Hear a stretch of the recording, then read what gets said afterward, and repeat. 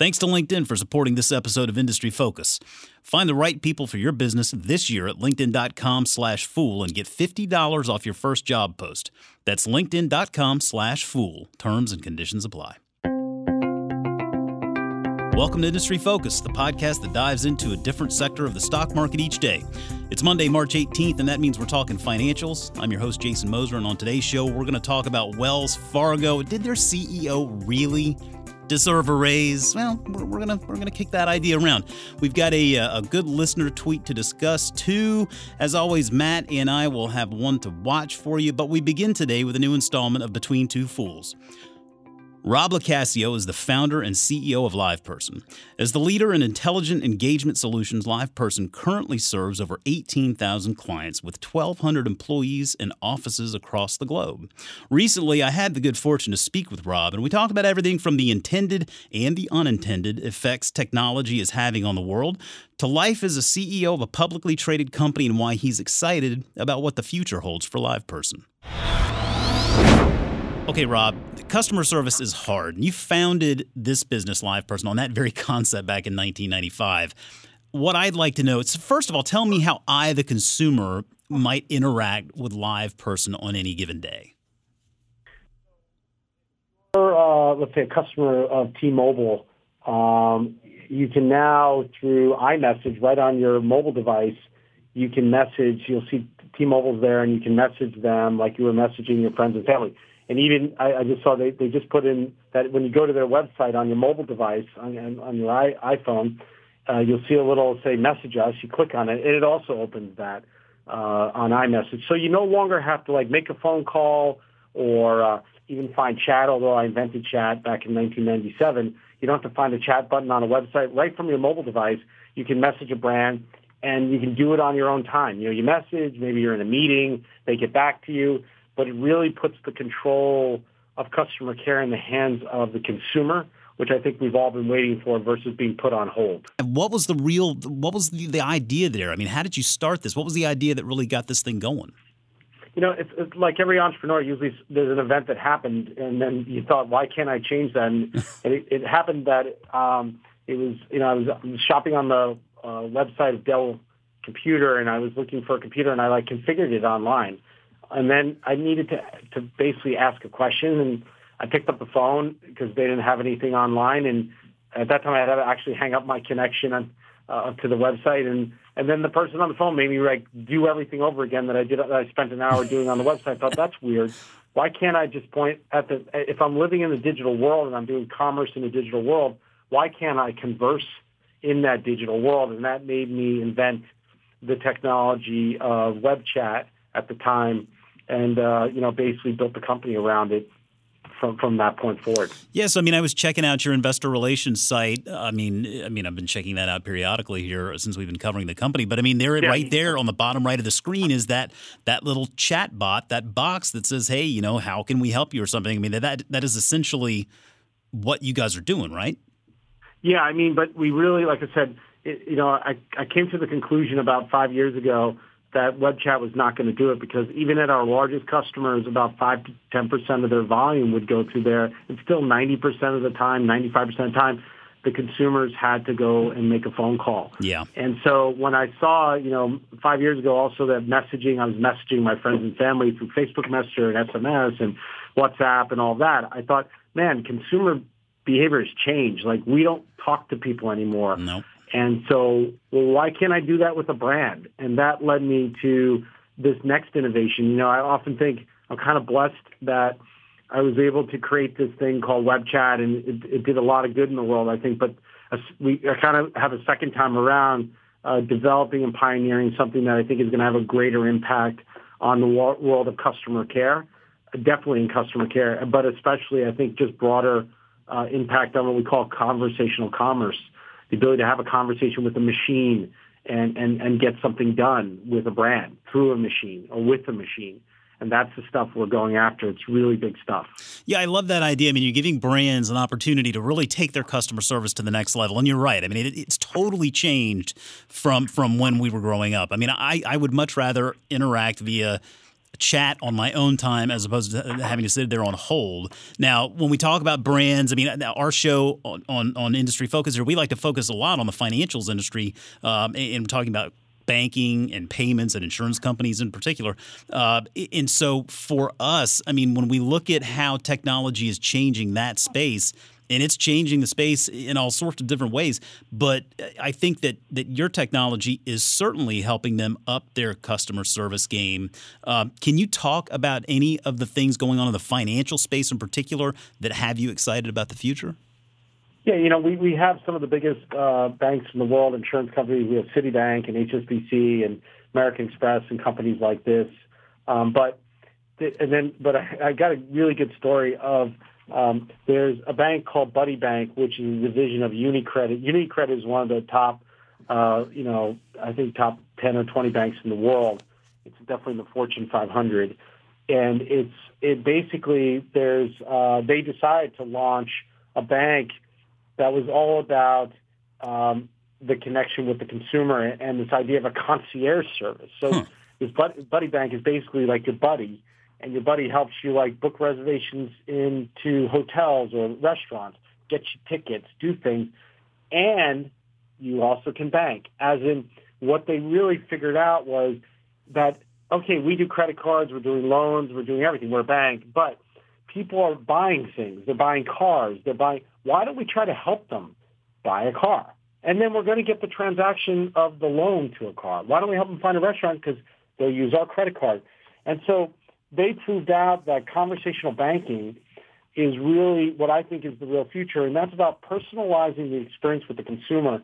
And it changes the game, as in banks are just more or less places to do transactions. Yep. Okay, you got a low interest rate, I'll get my mortgage there. I'll get my credit card here because you're giving me some points. It's a commodity. And what banks are looking for is an ongoing relationship where every day you're going to want to do something with me. I have your student loans for your kids. I'll give you your car loan. Don't go any other place. But today it's very loose. We as consumers think, who cares about a bank? I'll go wherever the interest rate is or the points are. And he proved, the CEO over there, Angelo Alessandro, he's the CEO of Buddy Bank, he proved that this can be differently. A bank could be radically different than what we think a bank is. Well, I mean, I think you said the key word there in personalized, and that really takes me to my next question because, I mean, we live in this day and age where data is everywhere. And I mean, you said it yourself, your data is your moat. And I mean, obviously, today privacy means something completely different than what we knew growing up. I mean, privacy has become a very hot button issue these days. And I mean, to be clear, not only do you have these big customers, you just listed off a few major ones there, American Express and Citibank, but you're also partnering up with a lot of the big players in the tech space like Facebook, Google, Apple. And we've seen how this privacy conversation has taken place with all of these names. And given that your data is your moat and you're working with these companies and sort of the age we're living in now with privacy being such a hot button issue. I mean, what are some of the challenges and the opportunities in making sure that data stays protected, not only for the consumer, but for you as well? The thing that I think makes us very different than most technology companies in the world is we really are representing the brands. So the brands are our customers, and then we're B2B2C. So the brands are on our platform, and their consumers come through our platform to reach them. And we always have to adhere to what the highest level of security and personal data is, and managing all that from the brand's perspective.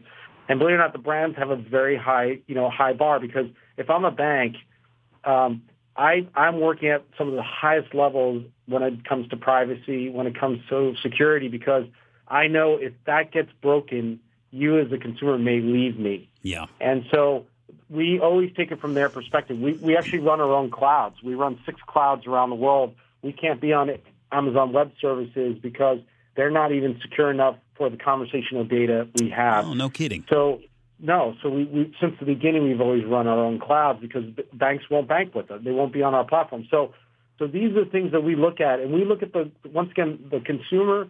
If someone is coming in and having a conversation, and we have to secure that. If a consumer puts in, for instance, personal information into the messenger, what we do is we mask it.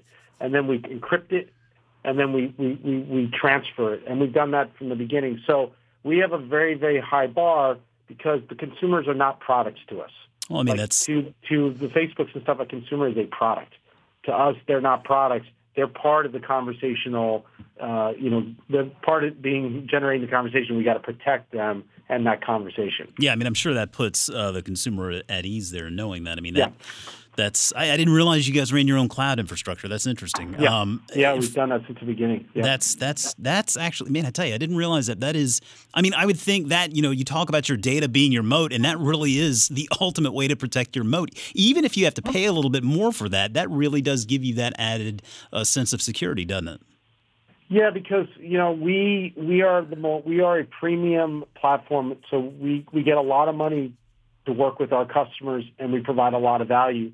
But that value and that value chain comes from everywhere it's from the network operations all the way up to we're always innovating. We're the first to do things in the world. I don't copy other people and try to make things cheaper or faster. I try to, I've always run a company where we're inventing new things and working with the customers. And more importantly, and I've seen this, especially in the last 2 years since we launched the messaging platform, I'm so proud that our customers are what I call firsts.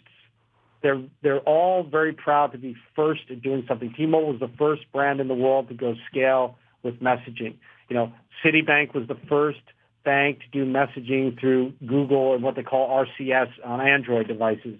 Vodafone Germany was the first company to do to go scale at WhatsApp through the contact center from voice calls to WhatsApp. And there's so many firsts. We've got a guy out there who works for Aramark, and we're doing the first in-stadium ordering of food and beverages from your seat with messaging and bots. So in order to do firsts, we always have to be running at such a level of expertise and quality because we're trying to get people to do things in their own organizations that are going to put them on the line. They're innovators, and we can't fail them. Yeah, that's a really, I was thinking about that. I mean, given the nature of your business, essentially the nature of your business is understanding customer service, being able to put that customer first. You understand how hard it is. You understand how to do it well. And when you do it well, that's got to really, the customers that you're bringing in, then they recognize that and they want to stay with you. And I would think that just creates this almost virtuous cycle that just continues to grow. And you, I think, establish that moat over time to where not only your data is your moat, but really the service that you're providing your customers is too. Yes. Yeah. And that's why, once again, I think we take an extra special view of the consumers, our customers, their data, the quality of our service, and cutting edge. Every time we're out there making something new, I often say, you can get pretty beat up because you're putting out new technology, but we're constantly, even if we're doing cutting edge stuff and new stuff that's never been done before, we got to keep improving it every day, and we work very hard at that. That's why we have the biggest brands in the world.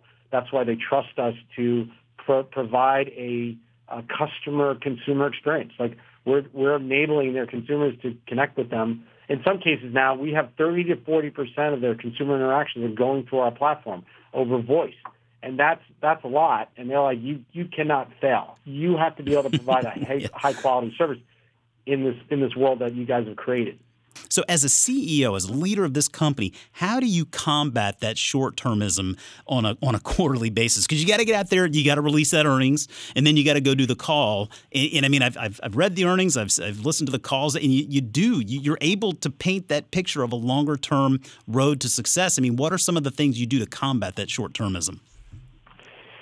I'm founder CEO companies, as you know, usually are the best performing companies because it starts with I'm still the largest shareholder in this company. And that's been that way since I founded it.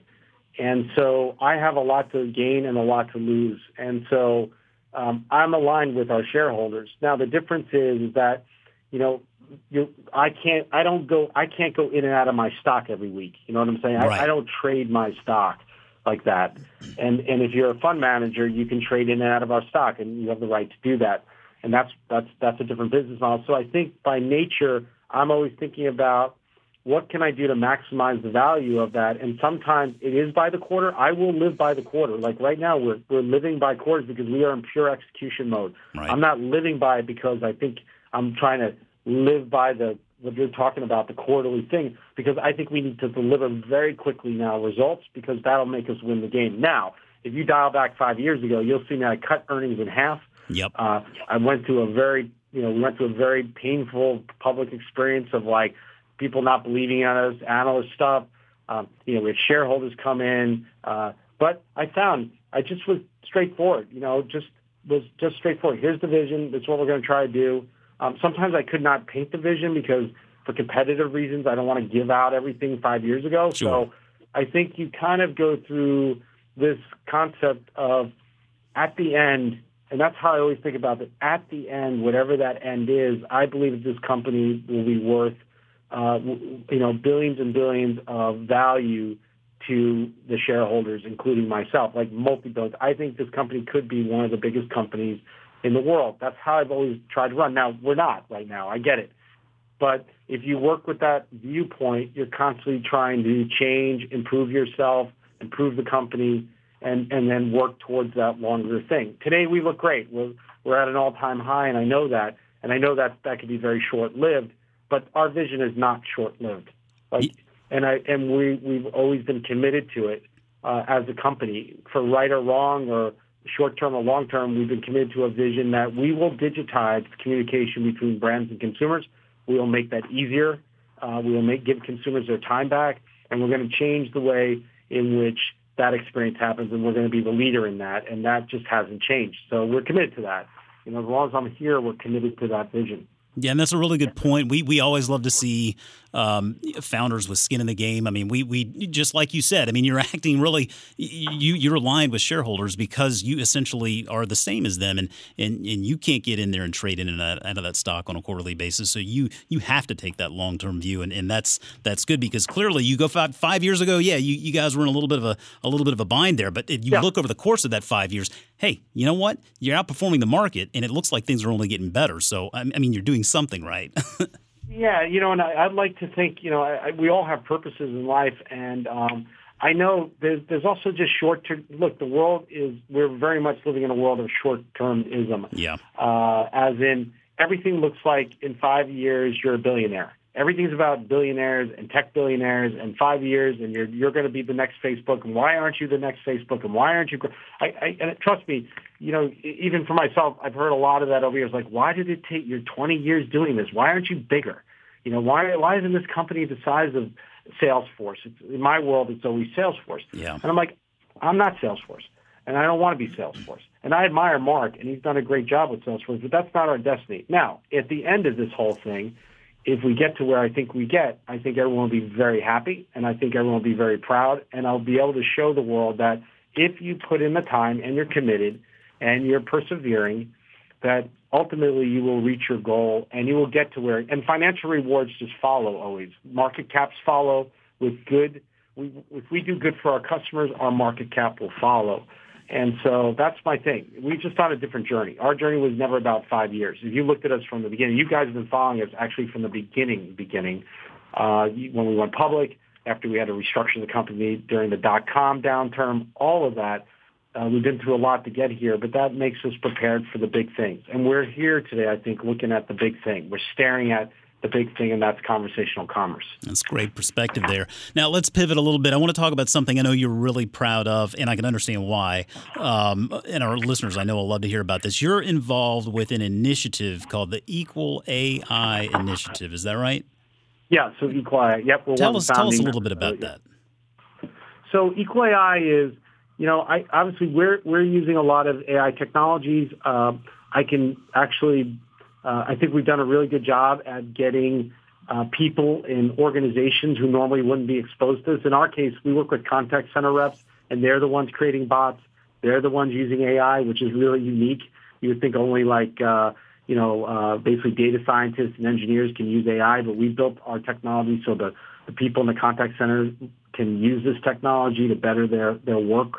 So I started to see that there's a lot of challenges with AI in the world. It's in many different places. Everything from Amazon Alexa, we talk about gender. It's a woman. It's a woman's voice. And why was that created? And now we know there's problems with children watching their parents give commands to this woman in a machine. And we know the bias with data sets. There's all this bias with data sets, and we're reading about this every day. Well, I kind of was like, instead of just watching this from the sidelines, I said, let's create an organization. Let's bring people together.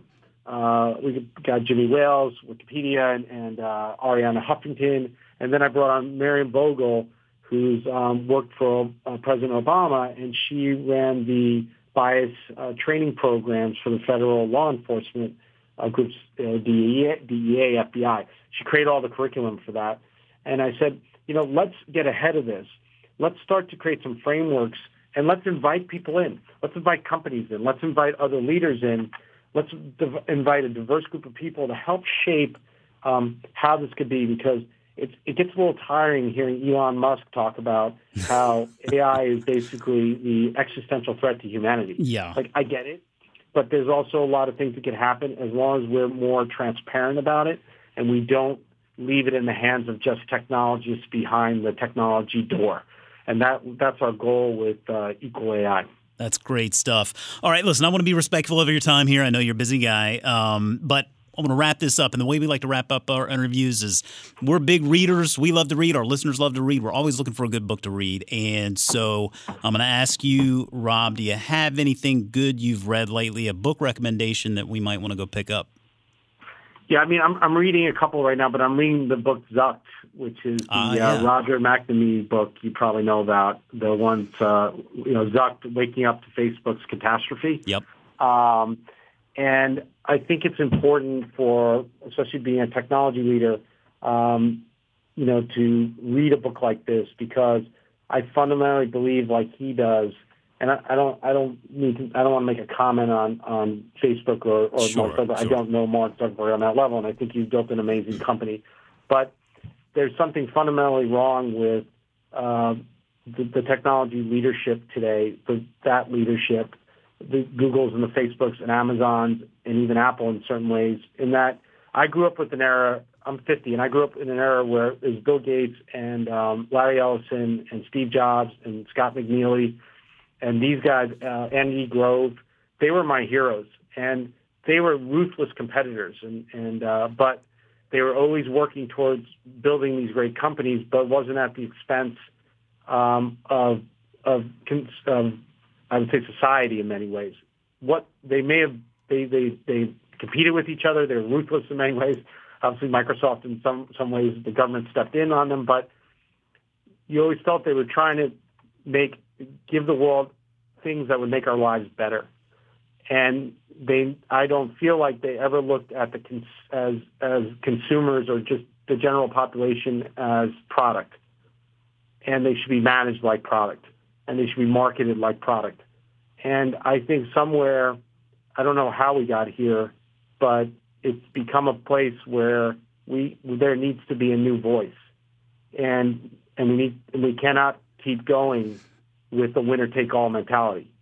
And I get it, like that's capitalism, and I'm a capitalist, and I'm a competitor. Trust me, but I do not believe the current frameworks are going to work. And I'll tell you a couple examples. We have customers who will never be on Amazon Alexa. They'll never, ever be on there. Oh, yeah. Some of our brands, because they will not give their business and the insight to Jeff Bezos. And that's going to prevent them from being in homes potentially. There are people who won't advertise on Facebook because they know their data is going to be viewed. There are things going on that it's just not good for our overall business. And my greatest concern is that the tech CEOs, and I'm one of these, we're going to start being looked up in a very negative way. And that's not what we're all about. It's not what I'm about. And I think we need to, it's a good book to look at how did it happen? How did Facebook get there? And I just wish that the leadership, the one that's known, would just kind of mea culpa and be like, look, it's time for change, versus everybody about stuff and then hoping that it'll go away, or hiring people to lobby in Washington to make it go away, when ultimately I think as a citizen, I feel like there's something fundamentally wrong with these businesses, and it's got to stop. So that's the book I'm reading now. And well, I think a lot of people would agree with that. Robert McNamee's a great. He's got a good insight about the stuff. Yeah, I think a lot of people would agree with the sentiments that you just laid out for us there. Hey, listen, Rob, this has been a real pleasure. I appreciate you taking the time out of your day to speak with us. I know you're a busy man. What you've done with Live Person to date is just phenomenal, and I could just tell from talking with you the passion that you have for this business. Thanks so much for taking the time, Rob. I hope to talk to you again soon. Okay, have a good one. Thanks, Jason. Before we continue, we want to say thanks to LinkedIn for supporting this episode of Industry Focus. Making that perfect hire can set your team up for success in the new year, but where do you find that person? That's why when it comes to posting your job, go where you have access to an engaged community that people visit every day. Talking about LinkedIn. Most LinkedIn members aren't checking job boards regularly, but 9 out of 10 LinkedIn members are open to and interested in new opportunities like yours. With most of the U.S. workforce on LinkedIn, posting on LinkedIn is the best way to get your job opportunity in front of more of the right people. And it's no wonder a new hire is made every 8 seconds using LinkedIn. Find the right people for your business this year at linkedin.com/fool and get $50 off your first job post. That's linkedin.com/fool. Terms and conditions apply. And joining me in the studio via Skype now, as always, is certified financial planner, Mr. Matt Frankel. Matt, how's everything going? Oh, just great. It's a beautiful day down here. It hasn't rained in 4 days, which I think is the longest stretch we've had all winter. So it's a good times in South Carolina. Yeah. Well, I guess, man, I tell you, we've got a little bit of some overcast weather up here, but it seems like spring is just around the corner. So, maybe just a few more days of this winter stuff to deal with. Man, I tell you, I was watching the players. On the golf championship, and it just got me thinking about Augusta. Man, already thinking about Augusta, Georgia, the Masters. Just a lovely time of year, not too far away. Okay, listen, let's steer away from golf here for a minute. Let's talk about banks, because this is Industry Focus Financials. Matt, I set this up in the beginning of the show here. We were reading through an article last week about Wells Fargo's CEO, Tim Sloan, and it looks like Mr. Sloan got a little bit of a raise for 2018. And I guess the question that's on everybody's mind right now is, did he really deserve it? Well, I'm going to argue for and against this. And so before I start getting, hateful tweets, just bear with me for a second. Well, first of all, just to put everything in context, his total compensation went up to $18.4 million, which is $1 million more than last year. Now, whether you think $18.4 million is too much for any one person to be making, that's another issue. But the raise is the issue, and his base compensation really didn't go up. His base salary of $2.4 million is the same as it was last year. And his stock-based compensation actually went down, which makes sense because Wells Fargo's stock's done so terribly. Where he got more money was that the board decided to give him a $2 million bonus, which he didn't get at all last year. So that's the issue here. Now, first, to put it in context here, I'll argue for it first. To put it in context, Sloan is still actually one of the lower-paid bank CEOs, even with this raise. Jamie Dimon made $31 million last year. Brian Moynihan made $27 million last year. But to be fair, those guys weren't running banks that had, 10 different scandals and all kinds of stuff like that going on. Now, we don't know what the bonus itself was actually for. This is kind of the argument where I want to know a little bit more before I rush to judgment. Now, let's say when he took the job as CEO, he agreed to a certain amount of travel days, a certain amount of times testifying in front of Congress, things like that, and he wound up having to do more. Maybe the board decided to compensate him for that extra work. I know at the Motley Fool, sometimes I get assigned a project that turns out taking twice as long as my boss intended it to, and they wind up, giving me a little bonus for it. So sure, maybe it was something like that. I want to know a little more. Makes sense. So, and it's really tough to make the case that Sloan has not put fixing the problems at Wells Fargo as his number one priority. If you read either of the last 2 annual reports, they issued a separate report earlier this year about all the way they've changed the culture and some internal changes they've made. So those are kind of the arguments for that why he might deserve a bonus. Now, having said that, again, don't get on your Twitter just yet. Now, the arguments against it are, one, the bank still hasn't made enough improvements to satisfy the Federal Reserve, whatever the Fed's looking for. Remember, there's that big penalty that's still in place that Wells Fargo is not allowed to grow. So this guy's running a bank that isn't growing. Yeah, that's a good point. Right. And number two, it's not like Tim Sloan was brought in from the outside to fix the problems. He was already there. Tim Sloan was the president and COO of Wells Fargo while all these scandals were going on. So in a way, it's like he's cleaning up his own mess. Yep. This is why politicians like Elizabeth Warren think he should be fired. Well, but I think you make a good point there, because I was going to maybe cut him a little slack and saying, you know what, maybe this wasn't really, maybe he's kind of coming in here and helping clean up a culture that obviously was out of whack. But I mean, the fact remains, you're right. He wasn't hired from the outside. This is really partly a mess of his own making. Whether he was a CEO or CFO or COO, it doesn't matter. When you're in that executive suite, I mean, even if it's, just perception is everything. And there's no question that he had a part to play in what really broke this bank to begin with, right?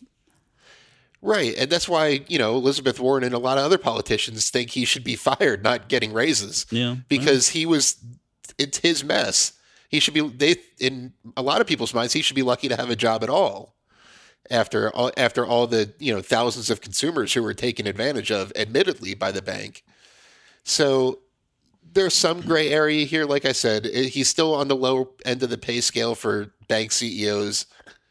He has done a good job, in my mind, of trying to rehabilitate the bank's image and making some cultural changes and things like that. But on the other hand, has it been enough? Maybe not. And this is his mess to begin with. So, like I said, I'm torn. Yeah, it takes a little while, too. I think it's always worth mentioning. I mean, it's not like you just turn this ship around overnight. I mean, that is a big company, and there were several points of failure, and so to clean that mess up is going to take a while.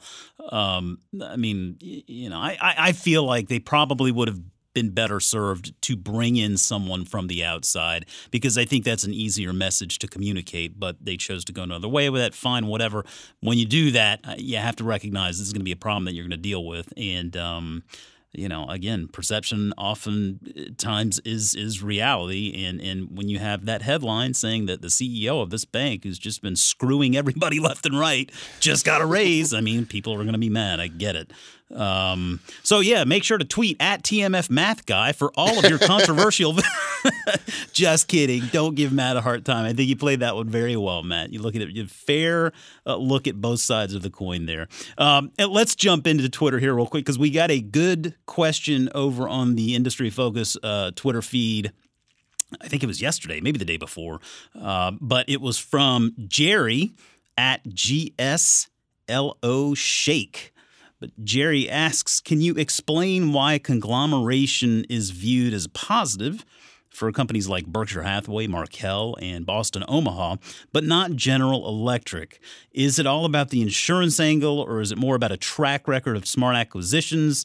Thanks for the great podcast. Jerry, thank you for the kind words. Thank you for listening, and thank you for the question. Matt and I agreed this was one we wanted to get on the show here today, because it's a fun one to sit there and talk about a little bit. Matt, what's your first take here? Well, there's actually a couple of different questions contained in that tweet. So let me tackle them one at a time. First of all, it's not that conglomeration is a bad thing in GE's case specifically, or that because it's a non-insurance company.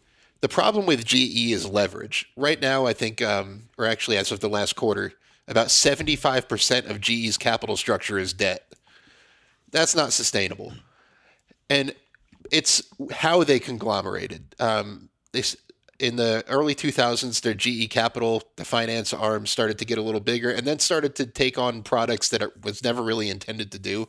It was really just meant to supplement GE's other businesses, providing financing for things they already make. Right. But they got into, subprime mortgages and things like that any company that got into subprime mortgages in the 2000s was not doing well. So it's not that they didn't work. I would point to a company like 3M as an example of a non-insurance conglomerate that really works.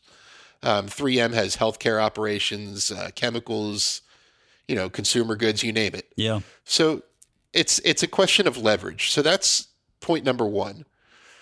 Point number two is the insurance angle.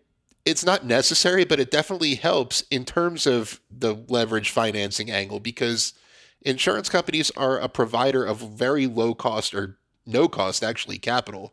Warren Buffett mentions the float from time to time, meaning that all the money that is brought in from his insurance businesses before it's paid out, in the meantime, can be invested for the company's benefit.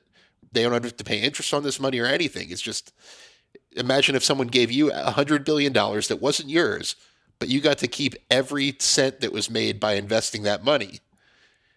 That's a lot of capital that's essentially free. So that's why the insurance business is really the fuel that helps some of these conglomerates that you mentioned. Yeah, and I think one point also to remember with insurance companies is because they are beholden to certain guidelines and rules and regulations in regard to how some of that money is invested. I mean, some of that money has to be placed in low or virtually no risk bond or other fixed income instruments. Now, not all of it. I'm not saying all of it, but they do have to mind that. So there is a little bit of a risk tolerance there, I guess you could say, in that that they're not going to completely go off the deep end and just make all of these bad investments with all of that float. There is some protection there, I guess. Wouldn't you say? Yeah, that's a very important point. You have to be good at running an insurance business for this model to work, which obviously Warren Buffett and his team are. Markel's another one that's really good at running insurance businesses. Boston Omaha is up and coming. It remains to be seen, really. I'm hoping that they eventually, I mean, not just because I'm a shareholder, I hope that they grow into an insurance operation like Markel or even Berkshire. But you have to be good at running an insurance business first. If you're not running an underwriting profit, then all the float in the world isn't really going to help you that much over the long run. Yeah, that's a good point. And I mean, it's worth noting. I mean, Boston Omaha and Markel are businesses that, they're running their businesses in that Berkshire mold. I mean, they look to Berkshire Hathaway as sort of the North Star. They're thinking, hey, these guys did something and did it really well. We'd kind of like to do the same thing there. And so they're running their businesses with similar philosophies in mind. So certainly, Jerry picked out a couple of good examples there in Berkshire, Markel, and Boston Omaha. In looking on the flip side with GE, clearly, GE was mismanaged from a number of perspectives, but all great insight as usual, Matt. Appreciate that and appreciate the question, Jerry. All right, it's that time of week. We're going to wrap things up here, Matt, but before we do, we want to give our listeners one to watch. What is your one to watch this week? Like Fidelity National Information Services, ticker symbol FIS. They just announced they're acquiring WorldPay, which gives them an instant number one market share with payment processing, which, I mean, if you could buy an instant number one market share in the up and coming payment processing business that we're always raving about, that's a pretty good move in my book. Yeah. If you're not familiar, WorldPay is the number one market share in merchant payments, primarily focused on e-commerce. They process about 40 billion transactions per year, not dollar amount, 40 billion individual transactions. Wow. So this is a big, big merger. They're getting $35 billion for the company. It's a cash and stock deal. And as would be expected, Fidelity National stock actually dropped a little bit after the merger announcement, which is what normally happens. Usually the acquirer drops a little bit because they're paying a big premium. They're taking on some debt, some uncertainty in execution risk and actually achieving the cost savings that they're claiming. But they already have a big market share in helping banks process credit card transactions and help service auto loans for banks. So this also gives them the number one market share in payment processing worldwide, which in my mind is a really nice business combination going into this cashless society over the next decade or two. All right. I'm going to go actually with another company that we cover a lot here, a couple of companies really that have been made a little bit of news here. I called out Mercado Libre a couple of weeks ago, and this week I'm going to go with PayPal because if anybody out there was following the news, they would have seen that Mercado Libre recently raised close to $2 billion in equity offerings here. Which on its own is impressive. I mean, I think that was a good move. They took advantage of the share price, being nice and high at this point in time. But the neat thing was that PayPal invested $750 million in Mercado Libre. And that, to me, is telling from a number of angles. But first and foremost, when we talk about Mercado Libre as more than just an e-commerce company, it is certainly a payments company as well. And we saw this most recent quarter, their platform, Mercado Pago, is processing a lot of dollars through that network. Granted, when you compare it to something like PayPal, it's kind of a drop in the bucket, but you got to start somewhere. And it's nice to see that PayPal and Mercado Libre are partnering up there. And it's always interesting to me to think about how so long ago there was this connection between Mercado Libre and eBay, and we know that PayPal came from eBay, and now there is no connection between eBay and Mercado Libre, but there is now a connection between PayPal and Mercado Libre. So all to say, you probably want to invest in PayPal or Mercado Libre and just leave eBay alone. But anyway, I think it's just a neat angle there with PayPal. Good to see that they are investing in that global payments network, and good to see Mercado Libre taking advantage of it. So I think with that, we will call this a show. Matt, as always, I appreciate you taking the time to jump in with us this week. Of course. It's always great to be here. All righty. As always, people on the program may have interest in the stocks they talk about, and the Motley Fool may have formal recommendations for or against. So don't buy or sell stocks based solely on what you hear. Today's show is produced by Austin Morgan for Matt Frankel and Rob Locascio. I'm Jason Moser. Thanks for listening, and we'll see you next week.